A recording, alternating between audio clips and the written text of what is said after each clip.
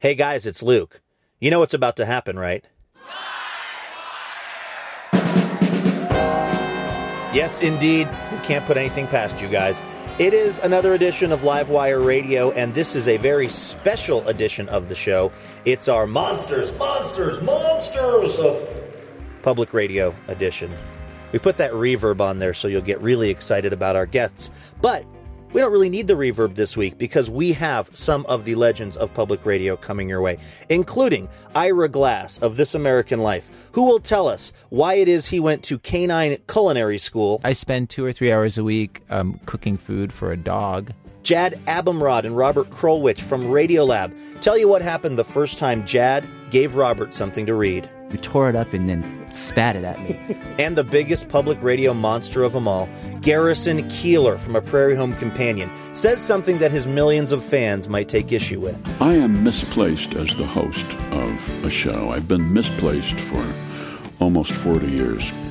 All that plus music from the amazing Sallie Ford and the sound outside. Coming up on this edition of Livewire Radio.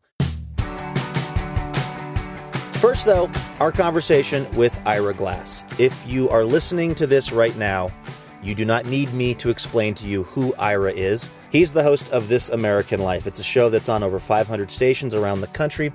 And on This American Life, Ira tends to tackle all kinds of interesting stories, many of them pretty serious. Stories about love, war, personal triumphs. So when I had him on TBTL, I decided I'd get right down to the important stuff right off the bat, which is why we started out talking about yoga. I have done yoga, and my wife used to be a yoga teacher. I just did it for the first time the other night. My girlfriend made me go. I made her a deal. I said we would either go to couples counseling or we would go to yoga once a week. Not both, but one or the other, and she chose yoga. And it was the hardest thing and the most emasculating thing. And I have these theories that maybe it's easier for women, they're more flexible, or because it's kind of like there's dance to it because you're in rhythm and you're breathing. I don't know. I was awful at it. Were you any good? No, I was awful. And I've been to many, many yoga classes because my wife was a yoga teacher. So I would go to her yoga classes, and all the men always look terrible. It is a totally emasculating thing. The only thing I've ever done that's more emasculating, and I don't even know if I should talk about this publicly, but both of my parents had breast cancer. So once a year I have to get what's it called where they x-ray your breasts? A mammogram. A mammogram. I get a mammogram once a year, and so I go into this office and it's all ladies and it's me, and then they squish my man breast in between two plates of glass. And I have to say, like, every single time it happens, I think this is okay, like working in public radio wasn't bad enough. This is the most emasculating thing that's ever happened. Oh my gosh. I have to admit that I didn't even. Of course, it makes sense because guys can get breast cancer, that's something that they could do to a guy, but it never occurred to me that could happen for a man. Yeah, I mean, the incidence is still very, very rare, like as a man. And even for somebody like me where both of my parents got breast cancer and I carried the gene, there's this gene. Mm-hmm. So you found out about the gene, or was it just obvious because both of your parents had it? When my dad was diagnosed with it, my sisters and I all were told to get tested, and so even as I remember, like, there's a special counselor at the University of Chicago, like, medical center, because it's such a good hospital, and like the special counselor, like, takes you into a room, and they brought in these 3-dimensional props which were like women's breasts to explain the cancer. Which is such, like, a confusing thing if you're a guy, like, you're sitting there with, like, this prop lady's bosom. And then the person got, like, totally serious. And I was like, well, how much greater is my chance of getting cancer? And I can't remember the numbers now because it's been a couple of years. And it was, like, a lot more than a guy normally has. But compared to any woman, my chances are still almost none. Like as a guy, even with the increased risk, compared to any woman, like, my risk is just a fraction of what it would be. And I said to them, like, is this like normally don't you have to, like, isn't this like the least bad news you ever have to give anybody? Like, to be talking to the grief counselor, like, isn't this kind of like, and they were all very like, let me hold your hand. Do you want some tea? Do you understand? And I was like, well, first of all, you're not telling me I have cancer, so I'm fine. And you're telling me actually my risk of cancer is like a fifth of, my girlfriend's risk of cancer, or anyone who I've ever met who's a woman. And so I think I'm but your kind risk okay. of going to a doctor's office once a year and having your man boobs smushed between a device is very high. It's almost 100%. That is true. That is very true. That's why they bring the grief counselors in, because for the rest of your life, you're going to have to go through that. So when you went to the yoga, can we get back to the yoga? Did you do downward please. facing dog? Yes, and I have, always kind of thought that I didn't think yoga was a joke. I know that it's a hard workout, but I always thought, well, I could do downward facing dog for an infinite amount of time. Turns out it's actually 4 minutes. And by the fifth minute of this hour-long class, every time she was saying, "Let's get back into vinyasa," I was just terrified because my arms were just like shaking like crazy. My legs were, every part of my body was involuntarily shaking from the strain and from being out of shape. And the worst part is I started out in the very back of the class. I picked the spot specifically so I would be not in anyone's line of vision. And then like 2 minutes in, she does something about Warrior 2 and everyone turns and I'm at the front of the class with a giant mirror in front of me. So it's not even just my back. It's every grimace that I make is now the main thing everyone else is looking at. It was really, really rough. And yeah, downward dog was killing me. Yeah. Ira, when you're at yoga, or if you go to something like yoga, or you go even to the doctor's office, this is the very target-rich environment for fans of This American Life and fans of Ira Glass. There's, I would say, a 90 to 100% chance that the people that are doctors like know you from public radio, or the people who are in the yoga class know you from being Ira Glass. Does that affect every interaction in those kinds of situations? No. I mean, my experience with my level of fame is that people are unbelievably chill about it, and especially in a yoga class or something, people are really, really chill, and will almost never say anything to me, and I can continue with my thought that I'm an anonymous person. I know that I'm not impressing anybody, and in fact, it's kind of just the opposite. And also, I found out this sort of late. I was going to the gym, and I would go to yoga in the same outfit that I thought that you work out in. And here's what it is: it's a t-shirt and shorts. And my wife informed me that's like a gym uniform from the year 1977 when I was exactly still in what I was high wearing school. the other night.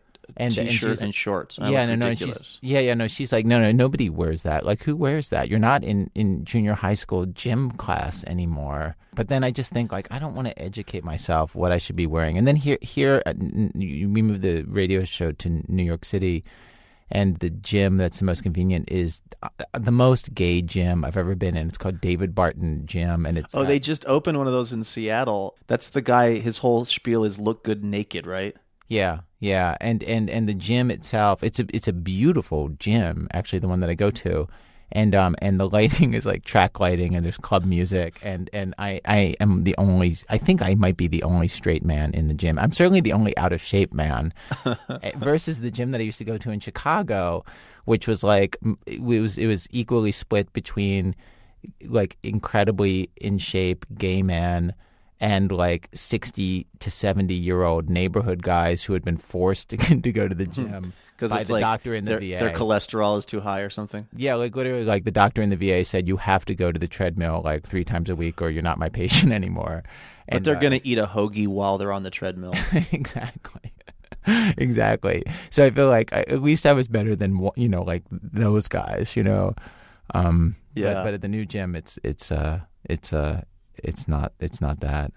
Well, I want to say congratulations on the incredible podcast success of This American Life. I mean, congratulations on just it being a totally amazing radio show and also a totally amazing podcast. But do you know about how many people you guys pull in on a weekly or a monthly basis just on the podcast? Yes, I do. It's 500,000 people. Wow. A week? Yeah. Wow, that is a lot of people. It's a lot of people, and I mean, we didn't have that many people listening on the radio until our 3rd or 4th year as a radio show. I mean, the radio show is still a lot bigger than the podcast. The radio show is 1.8 million a week. Man. But it is a lot of people. But I think we might be the biggest podcast in the country. Like when you look on the iTunes ratings, we're always at kind of number 1 or 2 depending on the week. So I don't think so I think it's a lot of people. But then if you think like that's the biggest one, like it's 500,000. Like that's as big as they get. It's in a way it's sort of modest. In the early days of This American Life, you came to KUOW and gave us like a session on how to do good radio stories. And it's so funny because it was before the This American Life phenomenon really took. And I think KUOW was one of the first stations to run you guys, right? Yeah, it was one of the very first. I remember you said something that was so great about tape-to-tape transitions. This is getting way inside public radio for people, but talking about you always want to have one tape-to-tape transition in every piece. And then we just like all walked down and got lunch and we're like chit-chatting, you and me and Robert Smith and these people. And then, 5 years later, the fact that I've even had a brief conversation with you makes me the biggest celebrity to my friends. That is really, really strange. Because, for me, I feel like I've had exactly the same job like since that day at KUOW. Like my life has been exactly the same. Like every day is like the day before where like I come in, try to think of like, what are we going to do this week? It's Groundhog Day. It really is. Like nothing has changed for me. And edit the stuff, like do the pledge drive, like, put a little music underneath the thing here. Like it hasn't, weirdly, like things haven't changed that much. Would you say that it gets mundane sometimes, or is it boring, or is it something you could do for like, another 25 years? It doesn't get boring. Like it's still hard. Right. Weirdly. It's still hard to like think of something good, and it's still hard to execute something good. In a way, it's like poker because there's a lot of like chance involved. Like you don't know who's going to turn out to be a good interviewee, and you don't know which stories are going to come together, and so you just kind of like running a lot of stuff and wait for luck to kick in. And so the luck factor really makes it much more interesting, where stuff can happen that you really couldn't have guessed, and I like that. So I don't know, like I don't know 25 years, but certainly like I don't get bored at all. This is Livewire Radio. I'm your host Luke Burbank. We're playing you an interview with Ira Glass, and we'll be back in just a moment.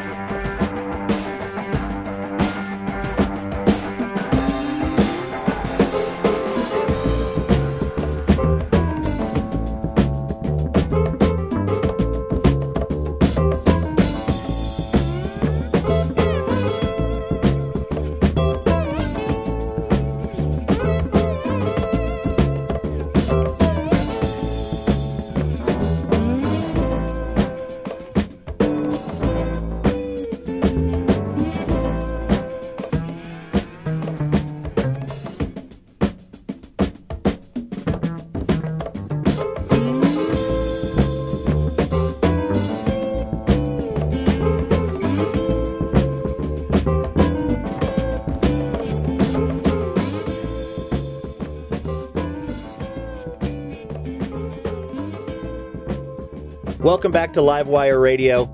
I'm your host, Luke Burbank. We're playing you an interview right now with Ira Glass, recorded at my home studio in Seattle.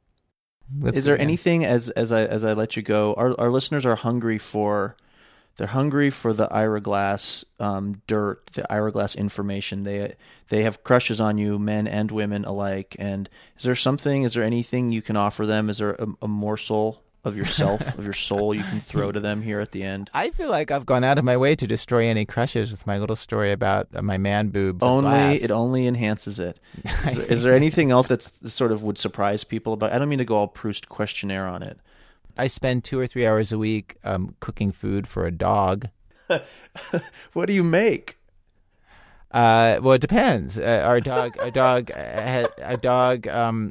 has trouble digesting fat and gets incredibly sick and has pancreatitis and is allergic. No, I'm sorry. I shouldn't be laughing. And no, it's fine. He's fine, sort of. And so for a while, he was eating sweet potatoes as the starch and pork tenderloin, low fat. What? Yeah, no, we're spending like $150 a week on pork for the dog. Neither of us eats pork either. neither me nor Anahid. But then we got switched. The pork got switched to tuna, and the sweet potato has been switched to grits, which is nice because you don't have to peel the grits. Like peeling sweet potatoes really takes a lot of time. But before why that, do you have to cook it? Don't dogs? Could they just eat raw stuff, or is that also bad for them? Oh, because the pork, like trichinosis or something? No, apparently trichinosis is a thing of our childhoods and isn't around anymore. Oh, really? Don't take my word for it. I don't know what I'm talking about, but that's what I've been told. I'm eating right now a raw pork chop, so I'm glad to hear that. I don't know why we cook it, but we're told to cook it. The lady says to cook it, and so we cook it. And the worst, Luke, the worst was when there was a period where he was eating rabbit, where rabbit was the food, and so we would buy like 6 or 7 rabbits a week for him, and then cook them in a slow cooker. And my wife's a vegetarian too, so it was like 6 or 7 bunnies, which look like little bunnies, Yeah. And then honestly, then at the point where you're going through 25, 30 rabbits a month. Well, first of all, incredibly expensive in New York City. I don't know if you've shopped the rabbit market in New York City. I managed to avoid that when I lived there. Yeah, weird. So we're buying a lot of rabbit, and we were for like a half a year, and at the point where you're basically responsible for the slaughter of 30 rabbits a month to feed your dog. Then you think I always used to think about what would this be like from the rabbit's perspective? Right. The rabbits would how be sick and twisted. Well, the rabbits would be so mad. They'd be the dog is cute, but he's not cuter than 30 rabbits. You know what I mean? Whereas if the rabbits were being eaten by humans, they'd be okay with it. But it's the indignity of being eaten by a dog that would really piss them off. Well, they'd be like, look, I'll take his job. I'll be the pet. You know what I mean? How do you get that gig? The rabbit, I always felt so bad for the rabbits. Well, Ira, that is a juicy bit. What's the dog's name? Piney. Yeah. My wife had a dream that we had a dog named Piney, so we went out and got a dog. And do you take him up on the High Line? No, you can't take a dog on the High Line.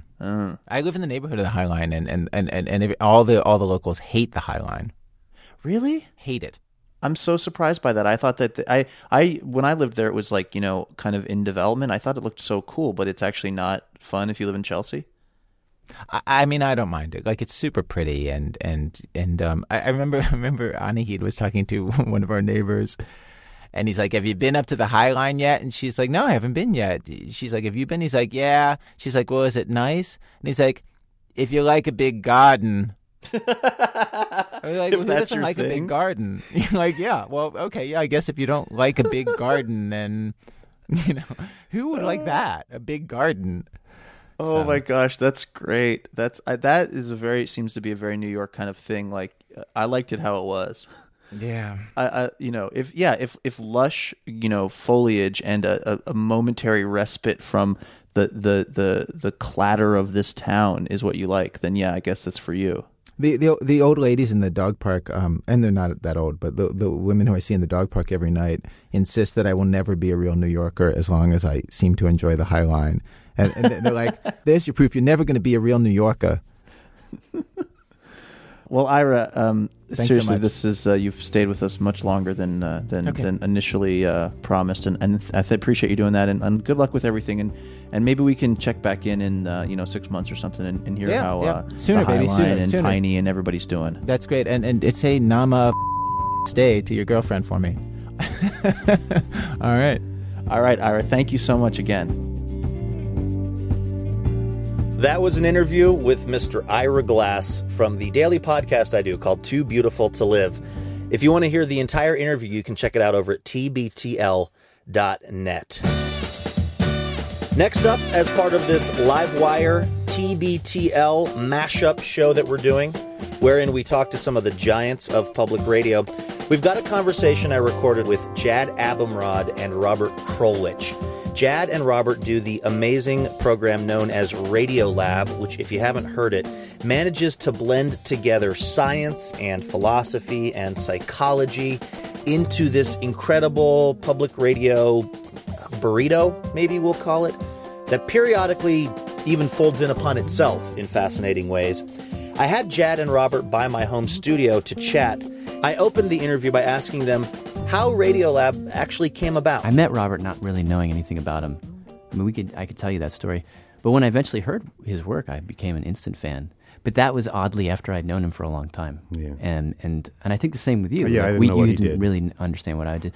We met because of a fundraiser, actually. Yes, Or a please, oddly enough. A pledge drive. A please drive, yeah. We met because of that. Please drive.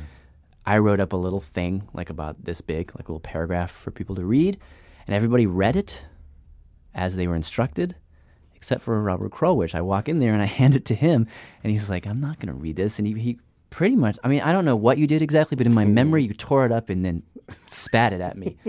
And then He was really into the role of a sort of founding father. He then dumped 100 tote bags into the My Hudson. view of this, I went down the escalator to pick him up. He was waiting in the lobby. He'd taken his bike up there, and he looked like a messenger guy, you know? I did, and yeah. he had all these, he had a little sack Still of- does a little bit. The stylish glasses, but otherwise a youthful face. Yeah. And a trim figure that could be from bike riding. So I said, so who are you? Thank you, by the way.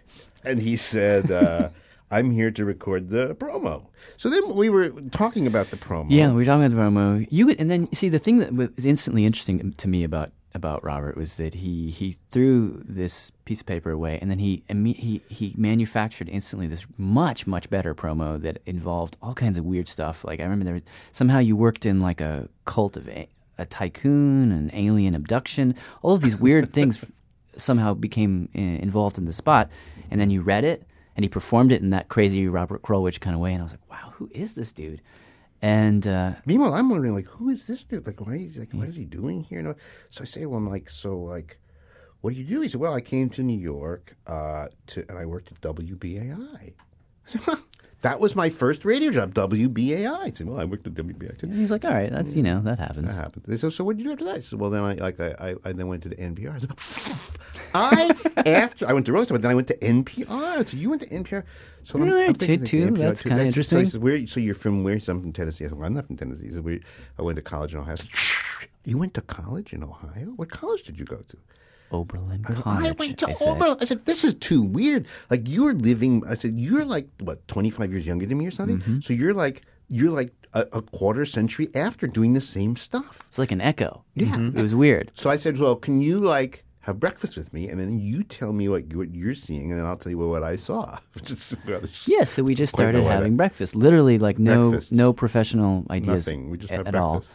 And we had breakfast in this particular place, like once or twice a month. And He then, get migraine headaches from their coffee, which is always yeah, interesting. but we'd always go back to the same place. Yeah. And somewhere along the way, I heard what you were doing.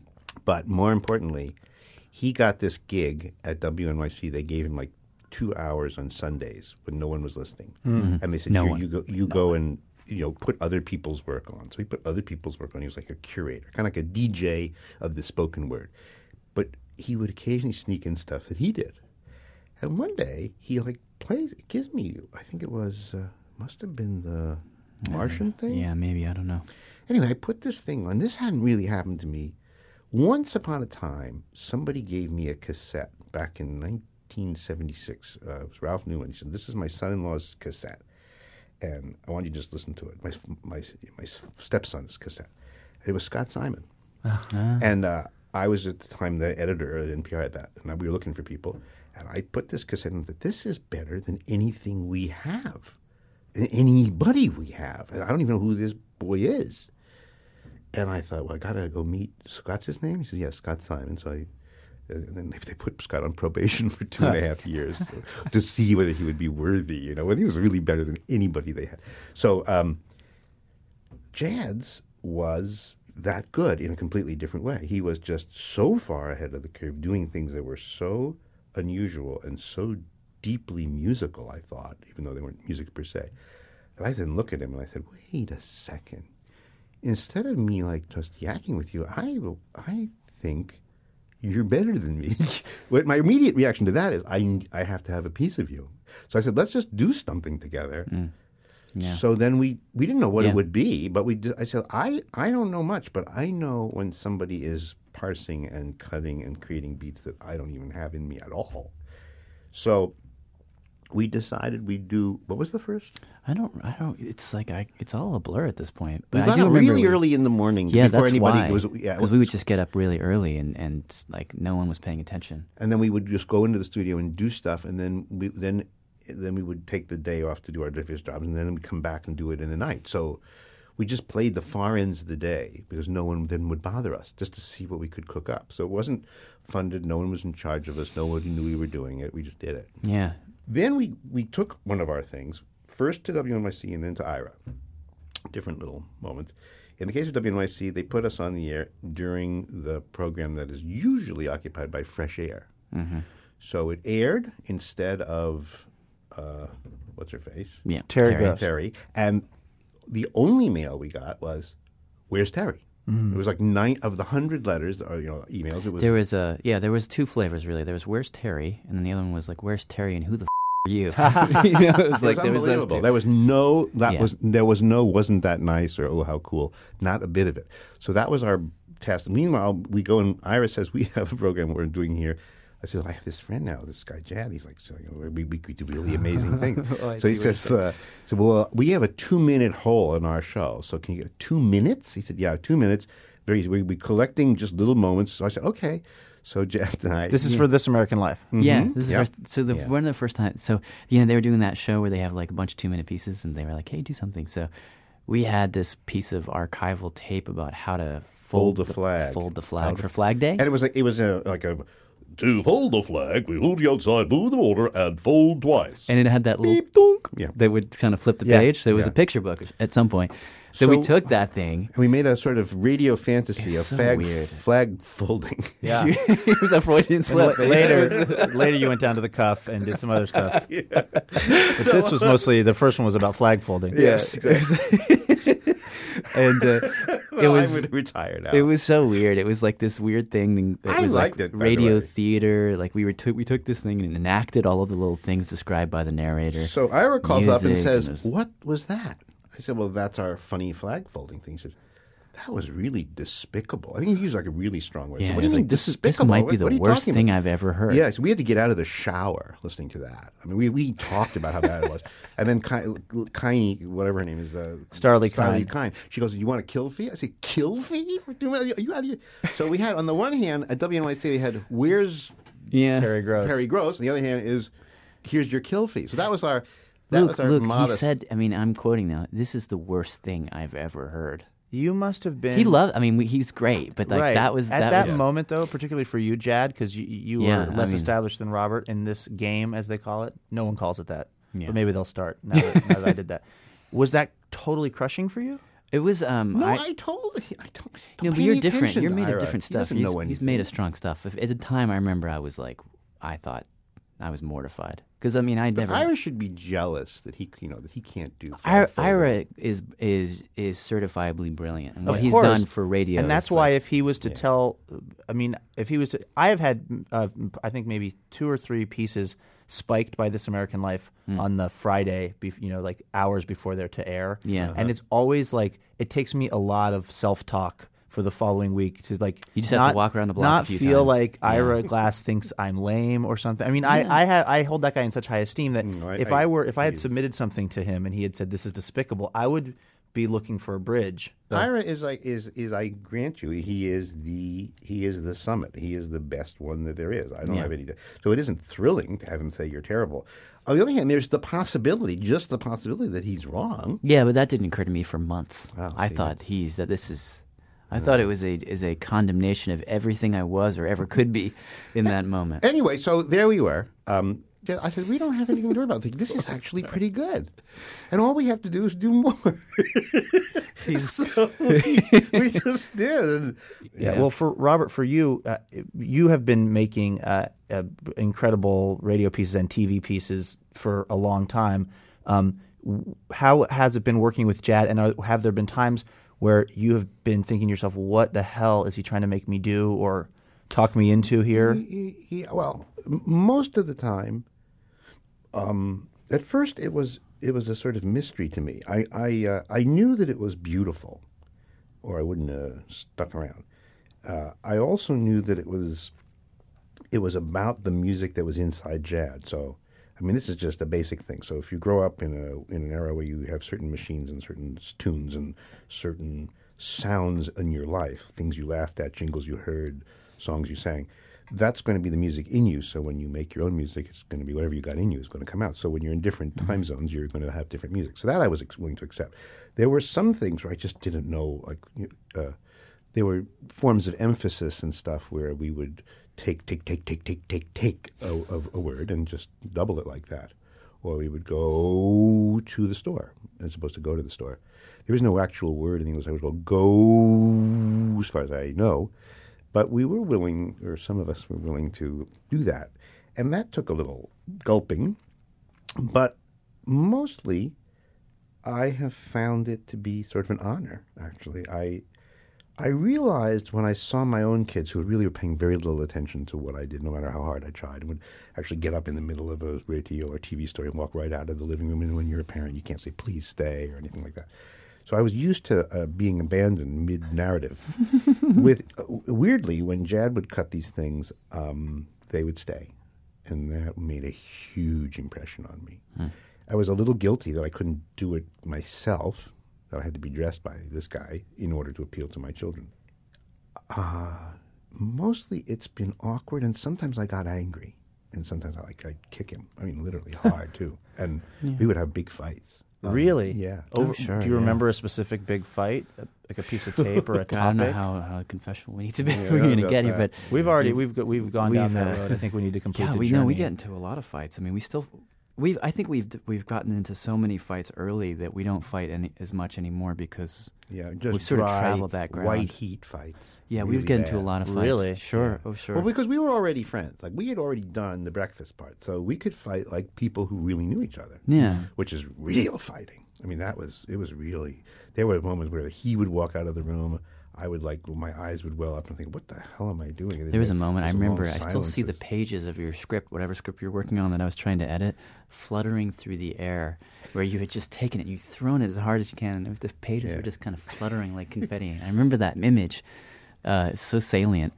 But yeah, I mean, we got into some real... But he was an only child, so he had, he learned to cope with other people on his own. And he handled me really well. I mean, he didn't clunk me as hard as he could have, and thank God. I mean, I step back from it now, and I think we were trying to make something that is neither Robert nor Jad, but something entirely separate and new, and invent something.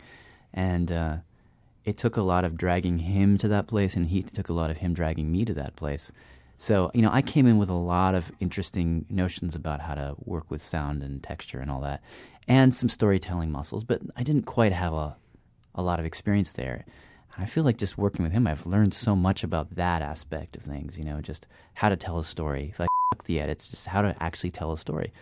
And but when it comes to things like tone and texture and like all that stuff that happens below the narrative, I think, I don't want to be presumptuous, has learned a lot from me on that level. Yeah. And but it's been a migration. Yeah, but it's really, there are lines here, that we're on either side of, and it is a giant trespass in some interestingly wonderful way, that we're two different age people, and yet I feel so strangely close to Jad. It's almost like, I don't know, I don't even know what the word is, but whatever that is, it occurred to me that what our show has become, or maybe always was two people who were sort of coping and loving each other, talking about really interesting stuff as we could think of, and struggling with it. So it feels a lot like a warm spot, because it is. We've really worked hard at this, and so if it advertises two people deeply curious, holding each other's hands, if not punching each other out sometimes, while you try to find out real things from pretty tough people to talk to, then that's a good thing, I think. I can't think of a better place to end this conversation. That's really beautiful. I think that radio is so much about, particularly commercial radio, where I've been working recently, is about fake outrage and people pretending to be buddies. There's this radio show in Seattle where the guys say that they're childhood friends. I guess they went to the same school. I think one of them beat the other one up. I mean, honestly, one bullied the other when they were younger, and then somehow they ended up working in radio together years later. It's totally contrived. And, David Foster Wallace said, he did this amazing piece about talk radio, and he said that anger is the easiest and least authentic emotion to create in the listener. Like, just by saying, look at the toilet paper budget for the governor's mansion, and then you get mad because it sounds like a lot of money. Yeah. But so to hear you guys talking and to hear two people who have actually, like, there's this really big thing, which is Radiolab, this huge hit radio show podcast. But then there's this friendship between you guys, and not to get hokey, but it's like, it seems like that is equally important, if not more important, than the radio show. Ultimately, it's more important. Much more important. Yeah. I mean, I filter everything we're doing through the picture in my mind of those early breakfasts. And I think, how can this sound like some weird surrealist version of two guys just having coffee? And you just sort of strain it through that image. And hopefully it sounds like that, and you get the feeling on the other end of that. Because otherwise, I mean, what else? Why would you want to put anything else out in the world? You know what I mean? That was Jad Abumrad and Robert Krulwich from Radiolab, reminding us all why we do what we do. You can find out more about their incredible show, and you can download it at radiolab.org. I'm Luke Burbank, and you're listening to a special summer edition of Livewire Radio, brought to you in part by Ergo Depot. Creating a radio show like this one, it takes all kinds of hunching over laptops by our knowledgeable staff while they write this incredible stuff. And maybe even more importantly, it involves a lot of complaining about that hunching over later. But there is hope for our Quasimodo-like employees. That's because Ergo Depot has human-scale chairs and office furniture designed to promote circulation and good posture. More information can be found at www.ergodepot.com. All right, next up on Livewire, we got a little music for you from a Portland band that is becoming the darling of public radio. Since this is our Monsters of Public Radio edition we're doing, they're called Sallie, Ford, and the Sound Outside, and they've been on NPR's World Cafe, they've been on All Songs Considered, and we would say most importantly, they've been on a little show out of Portland, Oregon, called Livewire. I don't really know why I did a Casey Kasem impression there, but I decided to. Take a listen to this. It's Sallie, Ford, and the Sound Outside, live from the Alberta Rose Theater.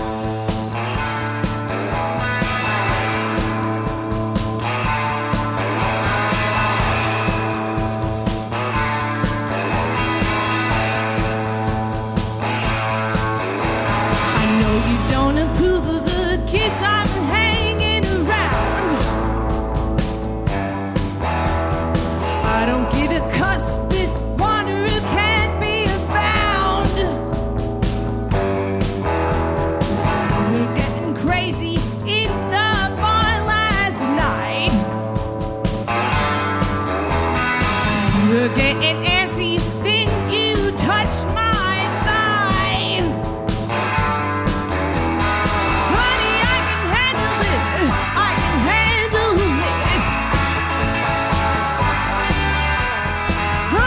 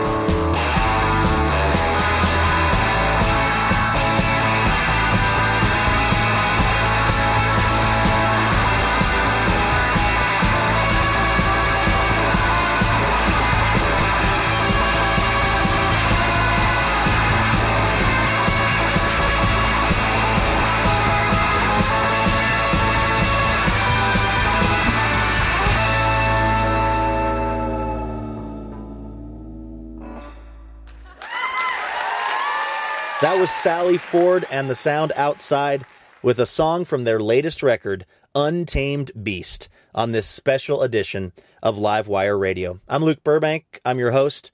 Livewire is brought to you in part by Whole Foods Market, whose 365 everyday value products run the grocery gamut, from whole grain flours and shade-grown coffees to organic milk and frozen veggies. Everyday values are valuable every day. Information at WholeFoodsMarket.com. We'll be back in just a moment.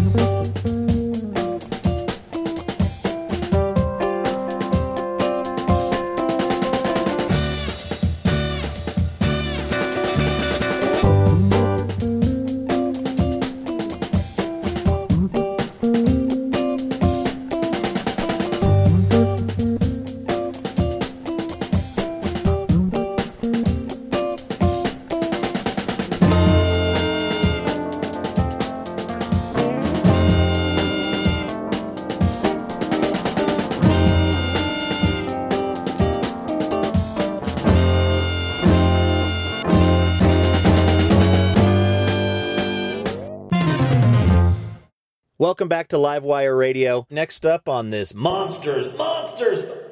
I'm sorry. Just getting a little carried away with the Monsters of Public Radio show that we're doing for you. We are bringing you some of our favorite interviews with legends of public radio on this week's Livewire.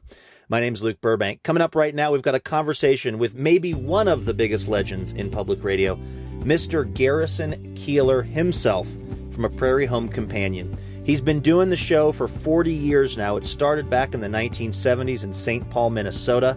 He's been working away faithfully at the behest of our nation's ketchup, buttermilk biscuit, and rhubarb pie consortium ever since.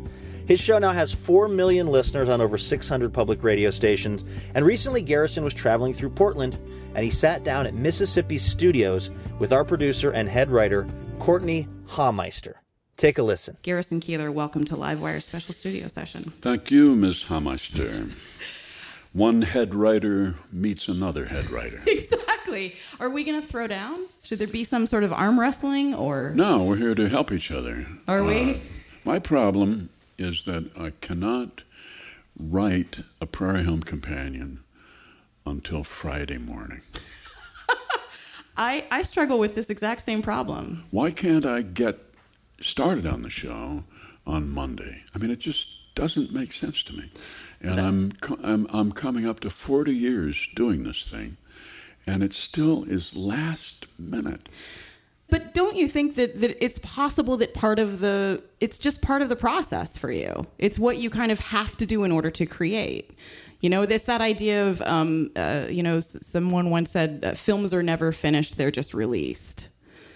It's never going to be as good as it possibly could be, but it's going to be as good as it is for this day. That's fine for you. You're young, and it's part of your job to suffer. But I'm old, and I don't want to suffer anymore. I want to have a good time on Saturday night. I just want to feel relaxed and happy and without drugs, and just go out and do the show and have fun doing it. I think anyone who sees or hears the show would be shocked to hear that you were anything but calm. Let them be shocked. Are you nervous every show still? It's not a matter of nerves. It's a matter of guilt. It's a matter of feeling this could be better if I just had dug in on Monday and forced myself to focus. I think I have undiagnosed ADHD, and I come from a time before there was such a term, and so it never was addressed. And so here I am, and I do this show, and I enjoy parts of it. I enjoy singing duets with women, and I enjoy some parts of the monologue are fun to do. But the sketch comedy, that is hard work. And the thing you have to keep telling actors is don't rush. Leave that silence there for the audience to savor that joke, assuming it is a joke. We will soon find out. Right. And let the audience imagine. Radio's a beautiful thing.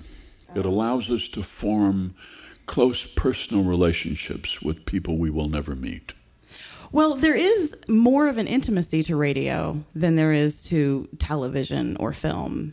Why do you think that is? Tell me about it, darling. I'm not a great radio listener, so I can't really weigh in on this. You don't listen to a lot of radio. I love movies, but I don't love very many of them, and it's a rare movie that I really love. What are some that you do love? I used to love a whole class of British working class dramas in which the camera would stay with a character, say in the kitchen, and you were in the kitchen with that person for a long period of time, and there wasn't this rapid cutting and jumping. The movie invited you in, your imagination in, but the moment this rapid-fire dialogue starts, then you are under assault by somebody else's idea of his own brilliance, some other writer. And we writers are intolerant of other writers. You really believe that? Oh, God, yes. And so you think, well, I could have done better than that. Just more judgmental. Oh, sure. I was brought up judgmental. I was brought up fundamentalist. Oh. Yes. As opposed to Lutheran. We look down on everybody. That's their tagline, isn't it? Yeah. Well, wouldn't you say that in many ways writing humor is more difficult than writing drama? Well, it of course depends on what you bring to it, but it is different in the sense that comedy is not an idea. Comedy is an event, and if they laugh, then you've created comedy, and if they don't, then you haven't. You've done something else, and it really doesn't do you much good to sit around and talk about the nature of it. You just have to go and do it, and it's a beautiful democratic realm in which your background doesn't matter, your education doesn't matter. If you can create things that surprise, delight, horrify people to get this reaction from them, you're on an equal basis with anybody else. It's a field which as you know is open to any groups and to immigrants and to people who 20, 30 years ago might have been considered oppressed or despised, and I'm proud of that. It's proud to be in that bunch of people. Mm-hmm. I have not been oppressed or despised, but they let me in anyway. There's still time. Well, thank you. There's absolutely still time. Do your best. Exactly. I wanted to talk a little bit about you're about to release your first book of verse. The title is "Oh, What a Luxury: Verses Lyrical, Vulgar, Pathetic, and Profound." Mm-hmm. Why is this the first time? I mean, I know you've been writing poetry for a long time. Why now? I do a lot of poetry on a Prairie Home Companion. I don't know why, because I'm an English major, and there are certain things you can do in poetry to raise ordinary things, up to a higher level, a false higher level, and it's playful. And there's something childlike about it. The title poem, for example, "Oh, what a luxury! Oh, what a luxury it be! How ordinary and yet chic! To pee, to piss, to take a leak, to feel your bladder just go free, and open like the mighty mists, and all your cares go down the creek. To pee, to piss, to take a leak." You can do that in verse, whereas to do it in dialogue, I really enjoy peeing. just doesn't quite have the same grandeur, you know? It doesn't. No, It doesn't. No. It's interesting because we have sketch comedy on our show as well, and we have the conversation quite a bit about sort of the difference between highbrow comedy and lowbrow comedy. Anytime that there's some sort of bodily function mentioned, of course, the public radio angels on your shoulder are not so pleased with that. But I will say, if it is smart, I believe that it's highbrow, regardless of what the subject matter is. Do you ever struggle with that, with being on public radio and sometimes not being able to say the things that you want to say? No, I've never had that problem, ever. But, I was brought up in a devout home in which so much of popular culture was excluded. And when you grow up in that environment, you become used to it. It's not repressive at all. It's lovely, and life is simplified. And profanity and vulgar language just never occur. So they're not really part of your vocabulary. So I'm an odd case when it comes to that. Well, I mean, I think that for the people that I know who love your show, it's your monologues that are this differentiator that you're talking about, the thing that I think draws more people to it.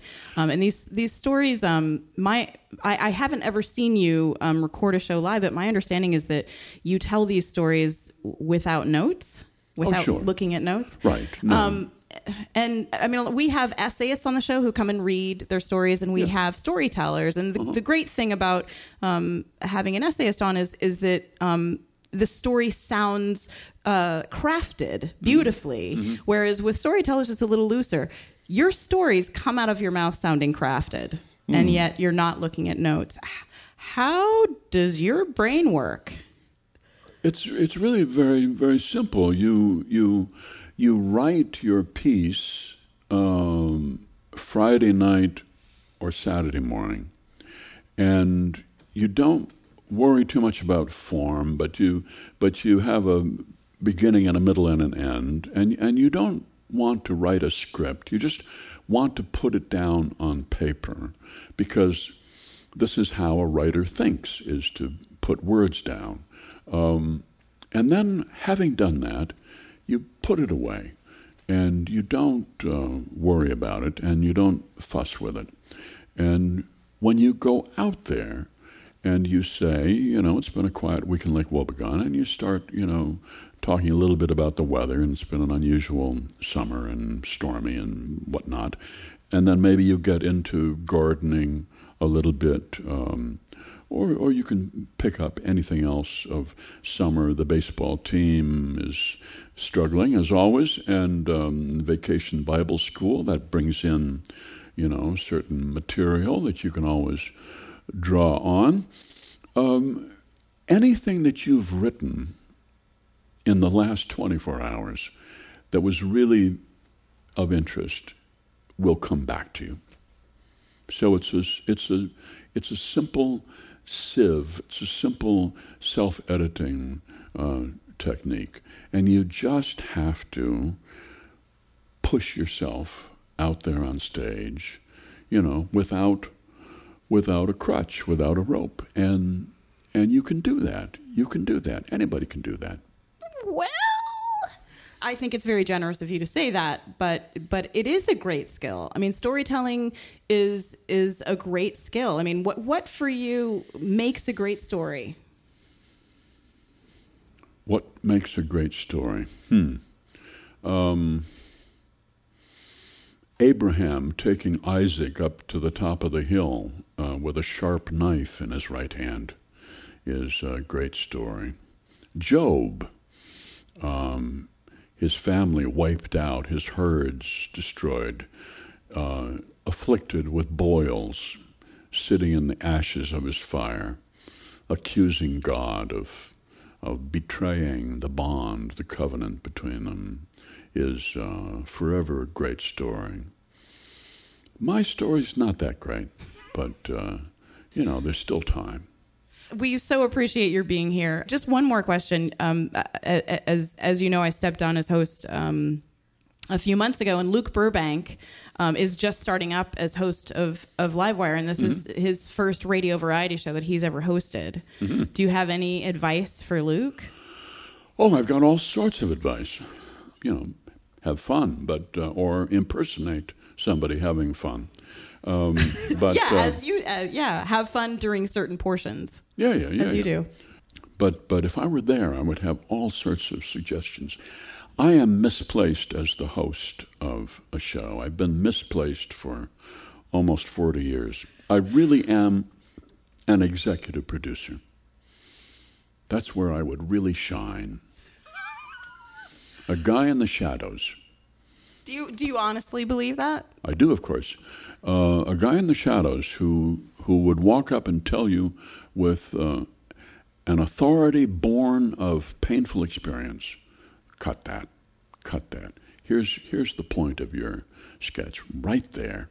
That's your hot spot. So you feel like that you would be better if you were pulled back from the work and had more perspective on it. Oh yeah. But here I am. I'm trapped. You're trapped, yes, in this job, and it's unfortunate that you haven't been successful at it. Well, I've done my best. Persistence, Well, I think there are millions of people who are glad that you stuck it out. We've been talking to Garrison Keillor. Thank you so much, Garrison. Thank you very much, Ms. Hameister. That was just a short bit of a much longer interview that Courtney Hameister did with Mr. Garrison Keillor. His first book of poetry, Oh What a Luxury, verses lyrical, vulgar, pathetic, and profound, will be released later this fall. If you want to hear the entire interview, please visit our website at livewireradio.org. All right, folks, that wraps up this special summer episode of Livewire Radio. We'll be back on the air with all new episodes starting on September 14th. And hey, if you're in Portland on September 7th, swing by the Alberta Rose Theatre and join us for my maiden voyage as the official host of the show. If you don't come to hear me host, come to listen to these guests. We've got Davey Rothbart from Found Magazine and This American Life. We've got film director Lynn Shelton and music from the incredible Tao of Tao and the Get Down, Stay Down. All of that coming up September 7th. Go to livewireradio.org to find out how to get tickets. Thanks so much for listening this week, and we'll talk to you very soon. Our thanks to our guests for this episode, Jad Abumrad, Robert Krulwich, Ira Glass, Garrison Keillor, and Sallie Ford and the Sound Outside. To hear the full interviews from the podcast that I do every day, it's called Too Beautiful to Live, you can head over to tbtl.net. Our house band is Ralph Huntley, Jim Brunberg, and Dave Jorgensen. This show is made possible in part by our sponsors, New Belgium Brewing Company, Whole Foods Market, Ergo Depot, and Burgerville. Additional funding provided by the Regional Arts and Culture Council and Work for Art, the Oregon Cultural Trust, and listeners just like you fine people. Hotel accommodations generously provided in Portland by the Hotel Deluxe. Our executive producer is Robin Tenenbaum. The show is also produced by Courtney Hameister and Jim Brunberg. This show is written by Courtney Hameister and by me, a little bit. Our technical director is Jonathan Newsom. Our house sound by Graham Nystrom. Stage management by Mark Bauk. Special thanks to Rose City Sound. Our show theme is written by our house band. Photography for Livewire from Jenny Baker. Livewire was created by Kate Sokoloff and Robin Tenenbaum. For more information about Livewire, visit livewireradio.org. You can download our podcast on iTunes, Stitcher, or SoundCloud, and find us on Twitter and Facebook at Livewire Radio. Thanks for listening. Have a great week, and we'll see you real soon.